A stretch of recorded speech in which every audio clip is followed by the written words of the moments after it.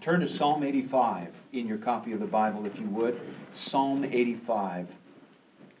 Everything I say will be drawn from this glorious passage of Scripture this morning. I'm going to read through Psalm 85, and in honor of the Word and in honor of Christ who gave it, would you stand as I read Psalm 85? Follow along as I read aloud Holy Scripture in your hearing. Lord, you were favorable in your land. You restored the fortunes of Jacob. You forgave the iniquity of your people. You covered all their sin. You withdrew all your wrath. You turned from your hot anger. Restore us again, O God of our salvation, and put away your indignation toward us. Will you be angry with us forever? Will you prolong your anger to all generations? Will you not revive us again, that your people may rejoice in you? Show us your steadfast love, O Lord, and grant us your salvation. Let me hear what God the Lord will speak, for he will speak peace to his people, to his saints, but let them not turn back to folly. Surely his salvation is near to those who fear him, that glory may dwell in our land. Steadfast love and faithfulness meet, righteousness and peace kiss each other. Faithfulness springs up from the ground, and righteousness looks down from the sky. Yes, the Lord will give what is good, and our land will yield its increase. Righteousness will go before him and make his footsteps a way. You may be seated. May the Lord add his blessing to the reading of his word. You know, the First Great Awakening happened in the 1730s, 1740s in this country when we were colonies. Jonathan Edwards, George Whitefield, great and mighty works of the Spirit blew through New England and all through the eastern seaboard. You know, it didn't begin in the United Colonies or the colonies. It began in Scotland. Pastors were gathering together under Ralph Erskine and Ebenezer Erskine and other Scottish pastors, and they were crying out for God to pour himself forth in revival power. They had a high view of God. They knew it was only going to come by the blowing of the Holy Spirit. These Scottish pastors would pray in Edinburgh and other communities around Scotland, and they asked for God to come in revival power, and they repented of sin. They were unified sweetly together. Their doctrine was sound. They were plodding steadily and favorably with the preaching of the Word. They were calling for repentance, and they were calling for the obedience to the Word, and they were steady and strong in their ministry, and they had a good structure of the understanding of the local church. They were Presbyterian, and they understood much of the Scriptures, and they were carrying it out with zeal and with passion, and God poured out his Holy Spirit on the Scottish pastors in the 1720s, and revival broke out, and they were thankful, and they saw many. In fact, we can read today even many Scottish pastors whose works were born out of the revival of the 1720s in Scotland. And then letters were sent and visits and travels occurred to where that revival spread. It metastasized in a wonderful way over to the colonies, especially through people like Jonathan Edwards and then eventually George Whitefield and other names that you might know. But then it stopped in Scotland. It ended. It cut off. Do you know what cut it off in Scotland? The pastors got together and they said, we're seeing revival take on messy and upheaval and incoherent forms in some of our churches. And we need to stop that. We need to bring an end to that. Why? Because true revival will always affirm our understanding of the local church. It killed revival. Not maybe because the Presbyterian understanding of the local church is so wrong, but because like a man coming up to the ark of the presence of God as it looks like it's going to tip while it's being carried across the Jordan River, and he puts his hand out to touch it, and he dies, they put their hand out to touch the holy things of God. And revival died. When revival comes, it causes upheaval. It causes stirrings, tectonic plates of spiritual habit and tradition tend to bump up against each other. And relationships get unsettled. Maybe even marriages go through challenges. Friendships go through challenges. Church structures go through challenges. Communities and political structures go through challenges. And that causes people to be uneasy and fearful and even anxious about revival. And it might well up in your heart. You might have seen so many goofy things happen under the name of revival that you hear about a revival conference and you say, boy, I hope they're not asking for all that silliness to happen. I went to a so-called revival at a college one time because I was a pastor of some of the college students. And for 3 hours in a chapel service, kids were coming up confessing things in a room of 400 or 500 people that they should have confessed privately to the person that they violated. Not in a room of 400 people where everybody's going, I shouldn't be doing this. The pastoral care and leadership that had to happen after that revival was massive because it wasn't any revival at all. Revival isn't all of a sudden the celebration of sin. Revival is the inbreaking of God Himself upon His people. So uncomfortable and so awkward and upheaving is revival that many of us fear revival. In fact, if you ask the question, if revival is so wonderful as we see in the Scriptures that it is, and we hear throughout the history of the Christian church, revival is so wonderful, why does it happen so rarely? Well, one answer is the sovereignty of God blows wherever He wills. God is the giver of revival, and we'll see from Psalm 85 in a moment that God Himself is revival. He blows where He wills. So revival ultimately is His gift of Himself to the church, and He gives and withholds under His wise and sovereign perfect wisdom. The Lord gives and the Lord takes away, and we say, blessed be the name of the Lord for what you give and what you take away. But another reason why revival is so rare is because deep down inside, many of us don't want it. We don't want revival. Because deep down inside of us, there's the old man that we're wrestling with, the sin that needs to be mortified and put to death. The old Brent Nelson, there's part of me that says, not only do I not want revival, I don't want God. I read a tweet recently from someone I follow on Twitter, Kevin DeYoung. He said, we have to admit seemingly how many in the church want God's promises without God's presence. That's a tweetable sentence, and it's true. We want God's promises without God's presence. God's presence is scary and terrifying, and it's exposing of our sin. But more than that, it exposes all kinds of deep, dark, systematic problems in the life of the church and in the life of the culture and in the life of our country and on the earth. I want you so badly to see with me now what true revival is according to Psalm 85. And how that causes the fear of the Lord to well up in your heart, and then that expresses itself in genuine biblical repentance. There are two words that come together to form the idea of revival in the Bible. If you take a concordance from English and you look up revive or reviving or revival, you won't see much in the Bible. There's maybe 10 examples, maybe 12 if you stretch it. But that doesn't mean the idea of God reviving His church isn't stopped through the Bible. It's everywhere. You'll see that in just a moment. The two Hebrew words behind revival that come together to form our idea of revival are one, shuv, it means to turn. Shuv, it means to turn away. Often it's applied to us. God's people, turn from your sin and back to God. That's the most common use of that word shuv. It means to turn. It shows up 6 or 8 times right here in Psalm 85. But a more important word, and one always paired with shuv to mean revival, is hayah. It's the Hebrew word that means life, to be. God, Yahweh, the covenant husband of Israel, takes His name from the word to be, Yahweh, from hayah. It's what's known as the tetragrammaton, the 4 words, or the 4 letters, Yod, He, Vav, He. The name of God, His personal covenantal name. You don't take that name to your lips as a Hebrew or an Israelite. It's too precious. It's too holy. We say Jehovah or Yahweh. It's not the word for creating natural life. There's another word for that, creating birds and flowers. That's not the creating of life. It's the creating of spiritual life, living before the face of God. Yahweh is then the personal name for God when He's given life to His people. So now, insights abound. Take those two ideas together, turning and life.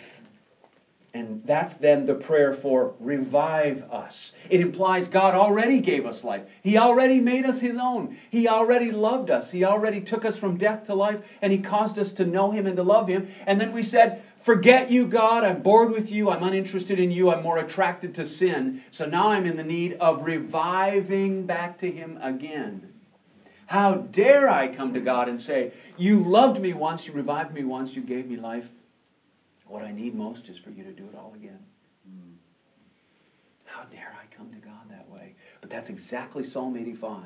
That's the prayer. The only place in the Bible where that shuv and hayah word come together is right here in Psalm 85.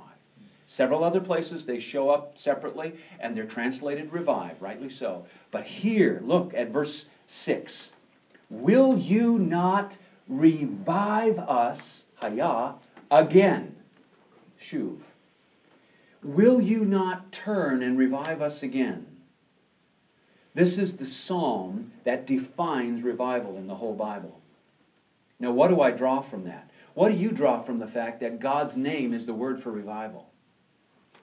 You don't have to use your English concordance to look up revive or reviving in the Bible. You won't find it. That's like finding a little bit of gold on the top of the ground. You need to dig deep. You need to realize every time God uses His name, every time you see Lord in all capital letters, you're seeing Hayah. And God wants to do that all the time. So how close is revival to His very character? How close is revival to God's heart? He's saying, church, people of God, you needed me or you wouldn't live. And I made you live. And then you spurned it. And you need me again. That's revival. You know what? You need me all the time or you're going to die. Revival is God giving God to His people. Revival is God giving Himself again to us, even though we have no right to ask Him. You see, revival by its very definition is the mercy of God being shown to His people over and over again, because we keep drifting away from Him. We keep spurning the life that He's given of Himself to us over and over again. We can go deeper. This glorious picture of revival in Psalm 85 takes us deeper. You see the word turn. The word shuv or turn shows up down further when it's talking about our turning. That we turn not back to folly in verse 8, but let them not shuv or turn back to folly. So often the translators think the main turning is the people turning. We can understand that. You can understand the people of Israel turning back, or we, the Church of Jesus Christ, turning. Or you can understand your role when we get to repentance of you turning away from sin and turning back to God. That's what repentance is. But that's not the way turn functions in Psalm 85. The word shuv or turn shows up in verse 4, but it also shows up in verse 3. You withdrew all your wrath and you turned from your hot anger. The best translation of verse 4, it says, restore us again in the ESV, but in Young's literal translation, it just says, turn. It's the psalmist, son of Korah, commanding in prayer, Almighty God, to turn toward Him, away from His anger and turn toward Him. Do you have a picture of God who changes His mind toward you? Revival does not begin with our repentance. Revival does not begin with our prayer. Revival doesn't begin with our conferences. It doesn't begin with our seeing our need. It doesn't begin with our being totally fed up with American culture or American evangelicalism or the history of the church. Revival doesn't begin in the church. Revival doesn't begin anywhere outside of the sovereign, mysterious, merciful inclination of a holy God to give love to those who deserve His wrath. God turns. Inside God is a turning where He has wrath rightly and justly for those who have spurned His life. And He, because of His great love and because of the mystery of His overwhelming kindness and hesed love, as the Hebrew word goes, He decides mysteriously to show mercy to a people who deserve no mercy. because they spurn previous mercy. So where does revival come from? It comes from the very heart of God. This is broaching the ineffable. We are beyond our ability to talk about this. We are fools to step beyond this idea. How's this for a Saturday morning beginning discussion? This is beyond what anyone has the capacity to understand. How can you imagine a God who says, I'm going to change my mind? I mean, you're a cat's whisker away from blasphemy there. Because it's evil to think of God as changing his mind because he learned something, or he lacks something, or he made a better decision because he made a mistake before. That's blasphemy. You are a cat's whisker away from thinking that. 1 Samuel 15:29 says, the glory of Israel does not regret or change his mind like a man. Don't talk about God like he's you.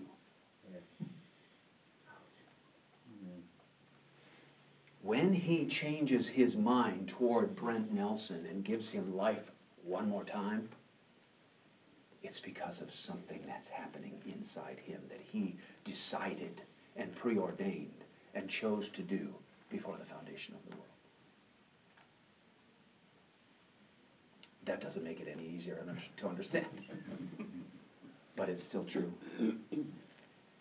Revival is the very heart of God. If you then are indifferent toward revival, as I confess I have been often, you're indifferent toward God. If you think revival is a way to do an end run around regular, normal obedience in your life, you violate God's purposes for revival. I know so many people who are praying for revival so that they don't have to obey in the normal, healthy, biblical way. Churches, entire denominations are built on that idea. It's evil. God will never be used against himself to violate his own word. This beautiful biblical picture of revival rises out of Psalm 85, not just because of the words that are used there, but I want to show you it in the structure. There are 4 sections to the psalm. Did you notice them as I was reading? Section number 1, verses 1 through 3.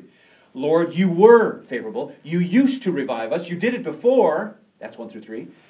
Section 4 through 6. So do it again. Revive us again. On the confidence that you did it once before, revive us again. 3rd section, verses 7 through 9. It will give you glory. If you revive us again, you'll get glory. That's a good biblical way to argue with God. God, I want you to get glory in my life, so be kind to me one more time and just watch the way I praise you and watch the way other people give you glory for the way you were kind to an undeserving person like me.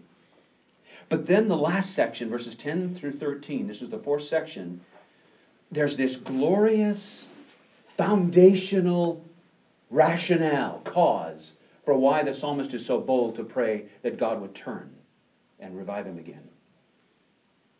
I'll read it once more, but this time I want you to hear me read it as God's dialogue with himself. This is God's description of himself.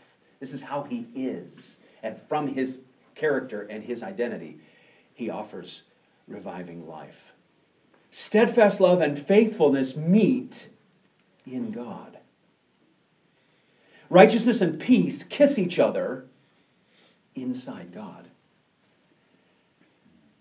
Faithfulness springs up from the ground, and righteousness looks down from the sky. We already saw righteousness in verse 10, so righteousness is now the theme of this section. Yes, the Lord, Yahweh, Hayah, his name is revival. You'd honor God by calling him revival. Yes, the Lord will give what is good, and our land will yield its increase. Righteousness, there it is again, will go before him and make his footsteps a way. So what's the foundational idea for why the psalmist thinks he can go to God and ask once again for reviving grace? God is righteous. Inside himself, he's righteous. What does that mean? He will uphold the worth of his own value. He doesn't have a standard of righteousness above and beyond himself. He is going to uphold and care for and preserve and vindicate the worth and righteousness of his own name and his own value. That's him being righteous. Still doesn't fully answer the question. How can sinful people like us, how can sinful people like Israel, how can a sinful prayer like the son of Korah receive from a holy God, not wrath that they deserve, but mercy and justice and reviving once again, again and again and again, habitually turning from God and yet coming to God in prayer, saying, Lord, let us turn from our folly and receive from you your life again. The answer of this psalm is, it'll come to you because God did it before. It'll bring him glory, and it's his righteous character to do it. But the question remains unanswered, and it remains unanswered for centuries until Christ Jesus is born into the world, and he comes as the righteousness of God. And he, according to Romans 3, allows God to pour out all the wrath that Brent Nelson deserves, and the people of Israel deserve, and the Church of Jesus Christ deserves, and all the elect deserve. Pour it out on Christ so that it's drained out fully, and he absorbs it and becomes our propitiation for it, in order that God could remain just in not spurning his wrath and wiping it away under the rug of the universe, but he expends it fully on Christ, so that God is both the just and the justifier of the ungodly. Amen. Now the answer is in Christ. So it's no wonder that whenever you look in the New Testament at Christ, what does he bring to us? Over and over and over, what does Christ purchase for us? Life. Hayah. Revival. Every time you see the word life in the New Testament, think revival. It's all over the New Testament. I'm crucified with Christ, yet the life I live by faith in the Son of God who loved me and gave himself for me. For me to live is Christ, Paul says in Philippians. John says, if you've got the Son, you've got life. If you don't have the Son, you don't have life. Jesus came into the world to give us eternal life. Life is everywhere in the New Testament. Don't even bother looking it up in your concordance. It just won't have enough room to list all the examples of life in the New Testament. That's revival. That's God saying, I'm going to give you me because I'm what you need. I'm Hayah. I'm life. I want to tell you, brothers, I've spent most of my 54 years thinking revival was a weird, odd, peculiar wart on the life of the church. And that it was good rarely, but almost never. And that I wasn't praying very often for revival. This study has caused me to realize that revival is embedded right in the very nature of God's character. And that if I'm indifferent to revival, I'm indifferent to him. It also means that revival is not something odd and peculiar that we add on to the normal life of the church, but it's the very normal workings of all the things that produce life all the time. It's the preaching of the word for salvation and repentance. It's prayer. It's the seeking of God to love and worship and honor him. It's the desire for sound doctrine to be poured into every man, woman, and child who will pause and listen and receive the life-giving truth of God. It's the normal life of the church. That's what revival is. Revival is not odd and peculiar and an appendix on the life of the church, like sprouting a third arm. Revival is instead the normal, healthy working of your life with Christ. Revival is the way we ought to be and exist in the life of the church. That was new and life-giving and breathtaking for me to see. But revival is still very, very messy, and it causes upheaval. When spiritual blessing is poured out, when his life is poured out upon a church, it can break apart the structures. It can divide people who thought they were so close in friendships. It can make families uncomfortable. Remember when Jesus said that his coming would divide families. It would bring a sword. Revival brings the sword of upheaval and of fear. So how does the fear of the Lord well up in the life of a church or even a person when God is willing to turn? How does the fear of the Lord well up and cause us to respond to revival in an appropriate way? I want to share with you a picture of the fear of the Lord as I gathered it from a book called Pentecostal Outpourings in the Reformed Tradition. If you want a book recommendation, I can highly recommend to you Pentecostal Outpourings in the Revival Tradition. It has the idea of looking at the Pentecostal outpourings throughout the history of the world, or the history of America specifically, also Europe, as a demonstration of God's Pentecostal Spirit, but under the preaching of sound doctrine. You see, I prayed earlier, and I believe with all my heart, revival isn't poured out on an apostate church. Churches should be doing the normal, steady work of preaching sound doctrine and applying it at every level of their lives, raising up leaders, praying and preaching for repentance in the heart of the people, and doing the steady, regular work such that, like tending to the altar, we are ready for the fire of God to come down whenever He's willing to grant it. Revival, then, has the effect of causing us to return to obedience, not flee obedience. It has the effect of causing us to return to the Word and to the hard work of study and learning and reading and thinking and teaching and fellowshipping with one another and building community and engaging in evangelism and missions and all the healthy work of the church. But realizing that the moment the fire falls upon the altar that we've tended to, all of that can be destroyed. Whatever we've built up can be destroyed, because God comes in all His power and glory, and He can lay claim and lay flat and raise to the ground anything that we have erected or constructed. There's a beautiful picture of a story of a girl, 9-year-old girl back in 1800 in Vermont, who came to Christ during a small revival that was happening in that community. It's in this book, Pentecostal Outpourings. It's written by Tom Nettles. Her pastor, Pastor Haynes, was listening to her tell her testimony, and after she gave her testimony at a Sunday evening, she appealed to become a member of the church, but he said she's a 9-year-old girl, and he was really suspicious as to whether she understood this love of God and the talk about His justice and His holiness. So he has an interview with her after the church service is over, and he is trying to discern whether she really understands what she was talking about in the service when she gave her testimony. He says to this young girl questions like, "You know God is holy and just, and you know that anybody who violates His law in one way will be condemned unless they appeal to Christ for forgiveness. Is God too strict?" And she says, "No, God is not too strict. He's just right. He's holy and just." And then he asks her a question like, "Well, is His law too strict? Or should we alter His law? I mean, His law is filled with His holiness and with His justice. And when we apply His law, we see our lives as violating His law. We neglect to do the good, and we often fail and commit the sin against the good."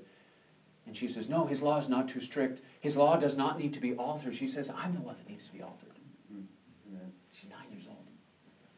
And then he says again, "But aren't you afraid of this God? I mean, this God could destroy you and this world into atoms in a flash," he says. "Aren't you afraid of this God?"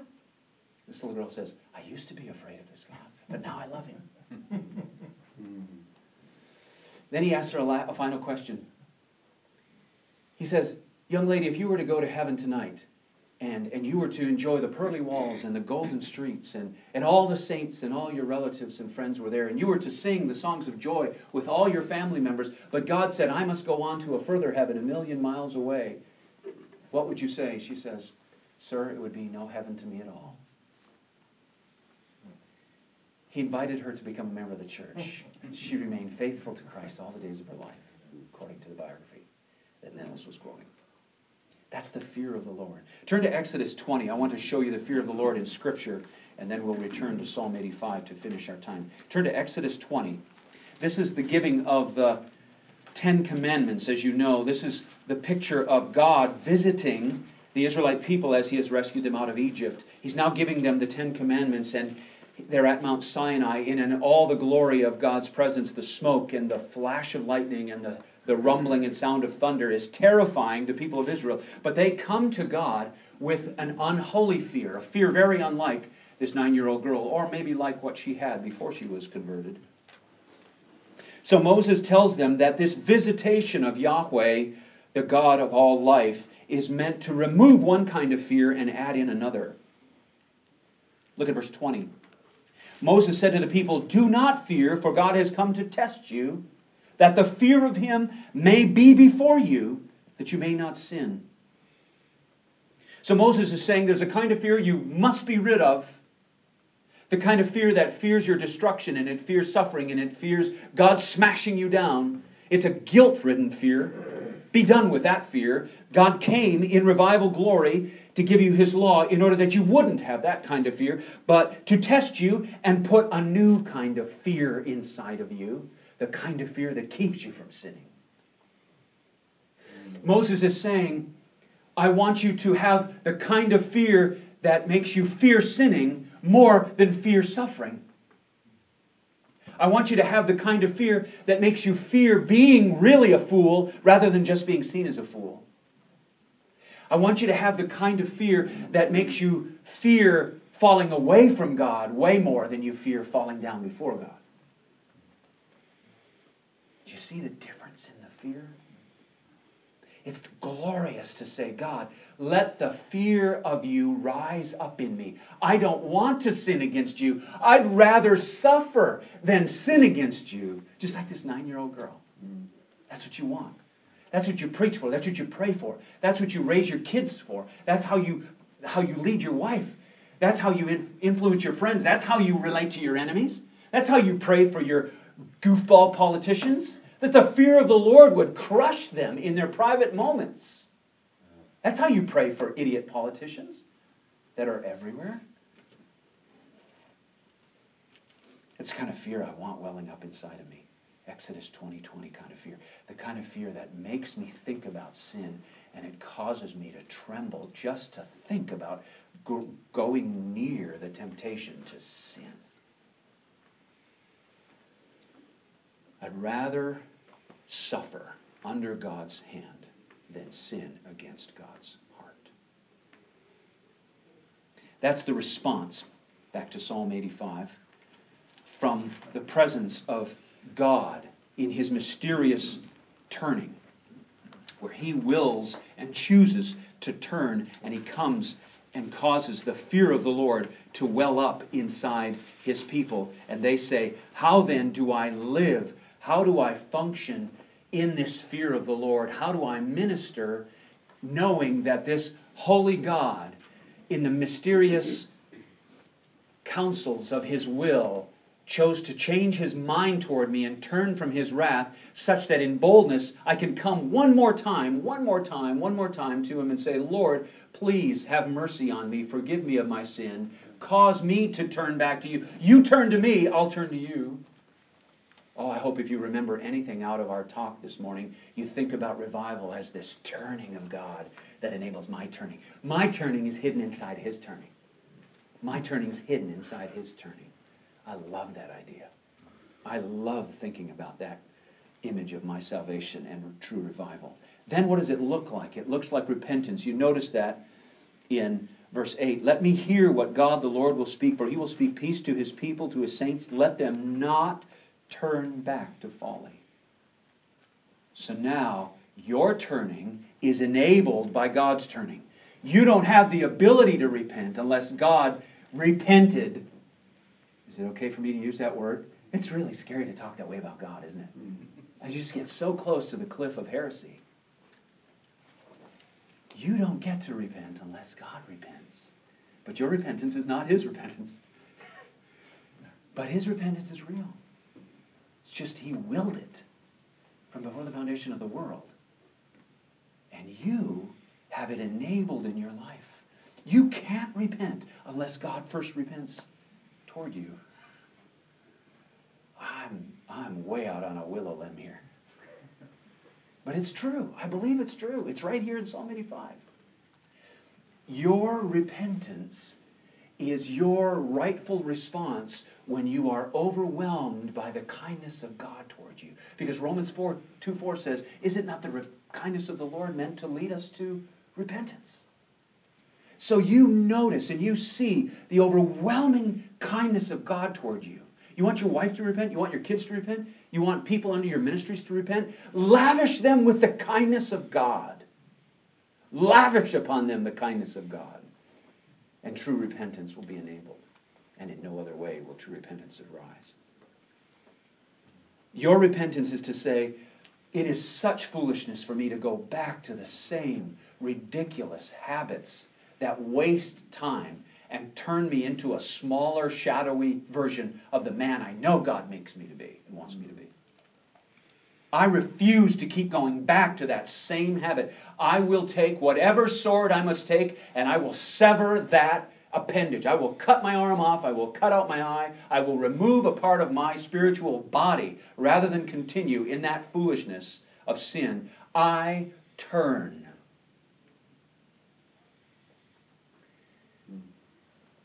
There's a humility.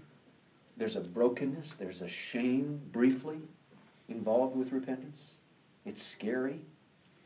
But if you, Exodus 20:20, fear sinning more than you fear suffering, if you fear being a fool more than just looking like a fool, if you fear falling away from God more than you fear falling down before God, then repentance looks like the most beautiful thing in the world.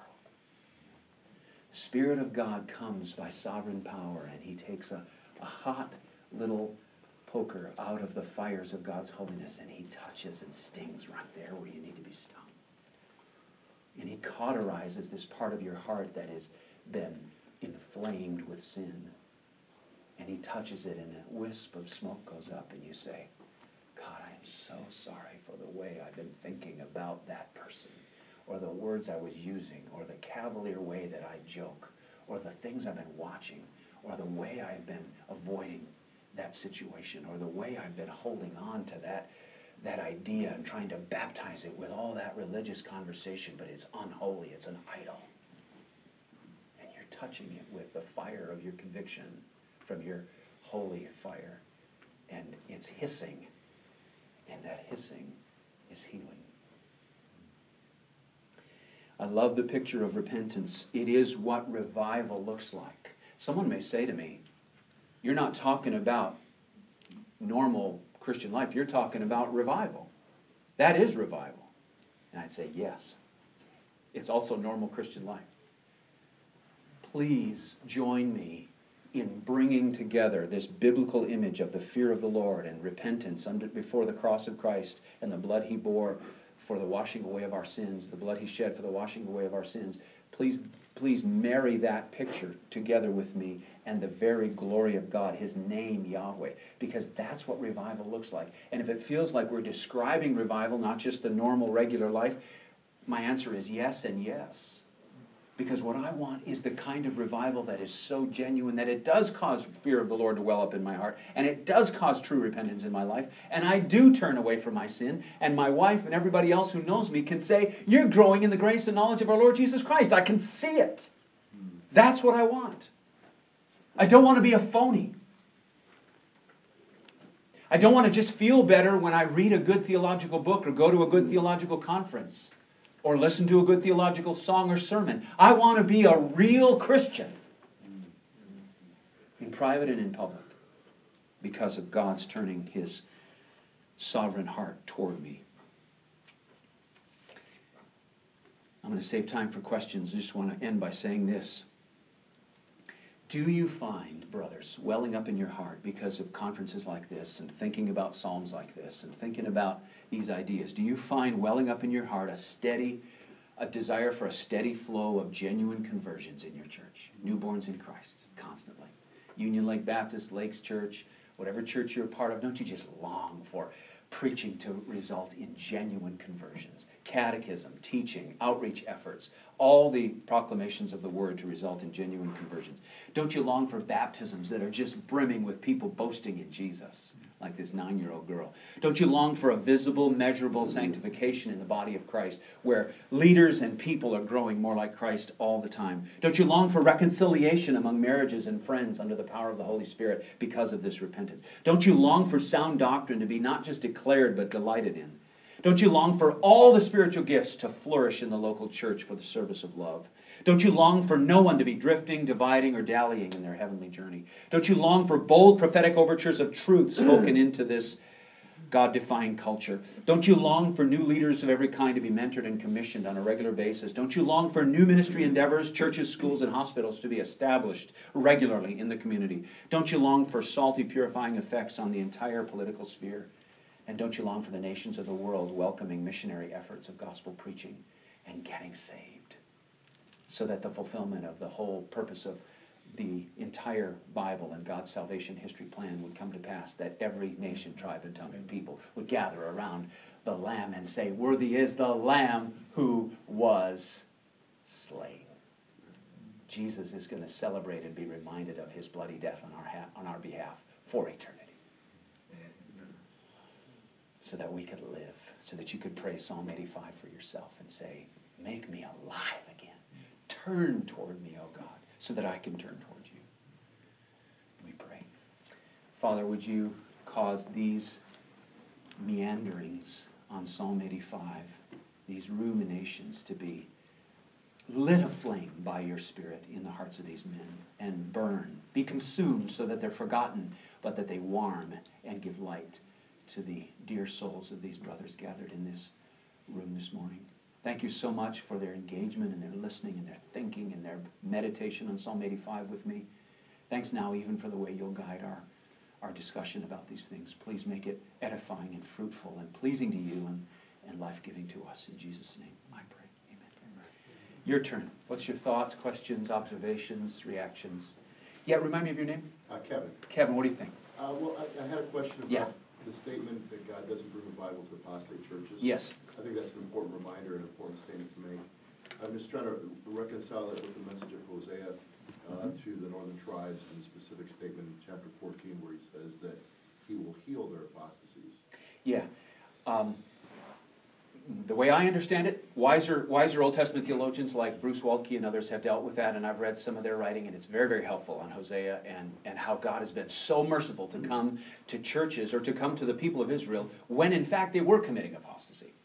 They were engaging in individual apostasies or various kinds of apostasies.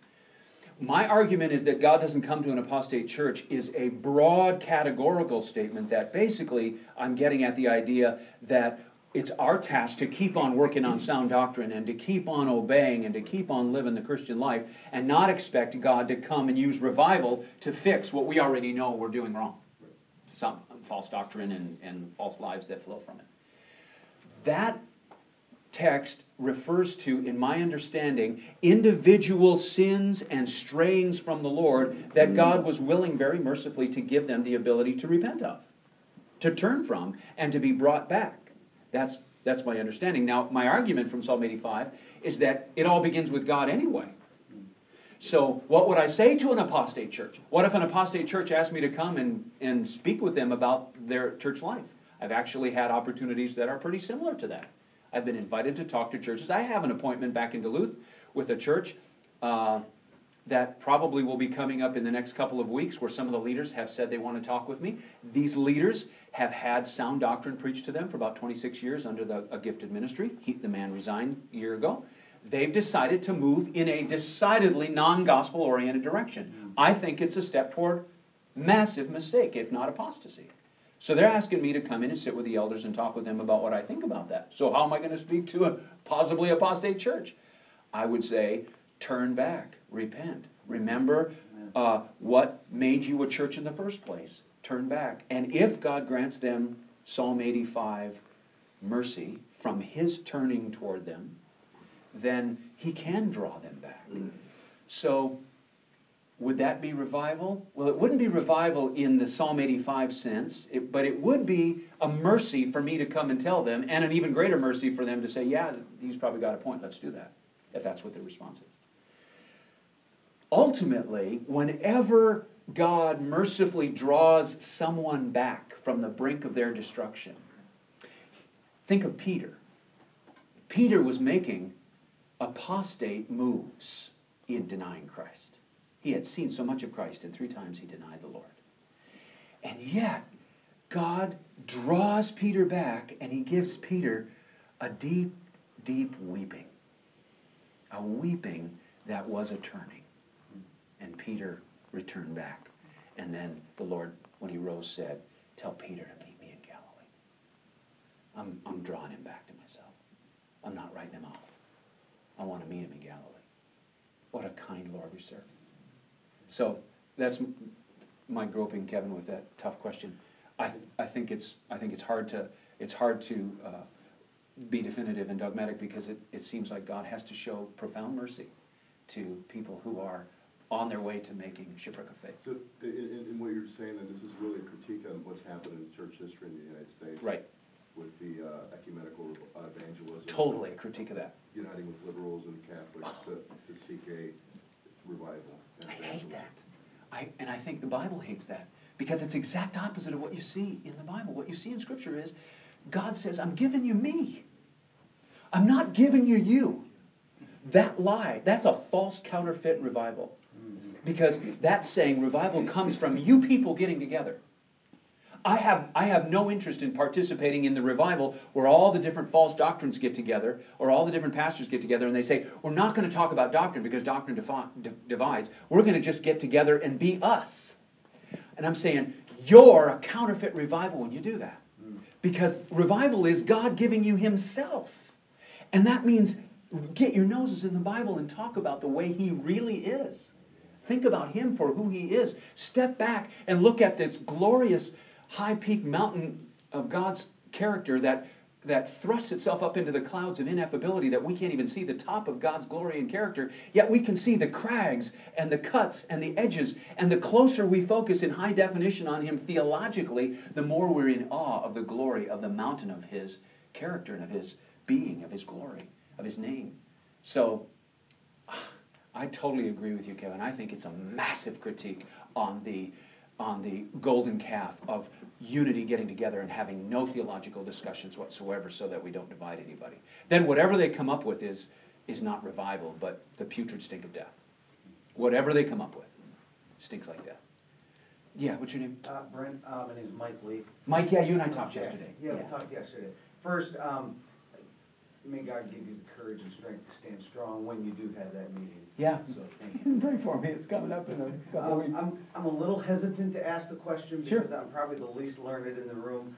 But in verse 3, when the psalmist says, Yeah. God, you have turned from Yeah, your yeah. wrath. And then in verse 4 he says, God, please turn away from your anger upon me.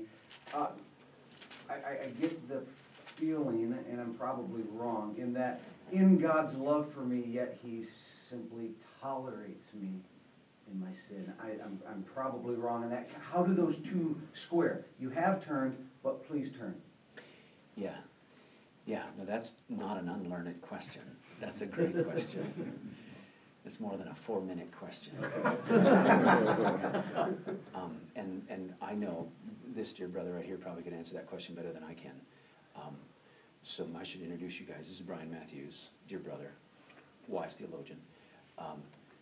My understanding is that when God turns away from his wrath, that he is not resentful about that. My understanding is that he's not ticked off the way I am when I have to change my mind. He's not ashamed of himself the way I am when I have to change my mind. He's not questioning himself or doubting himself.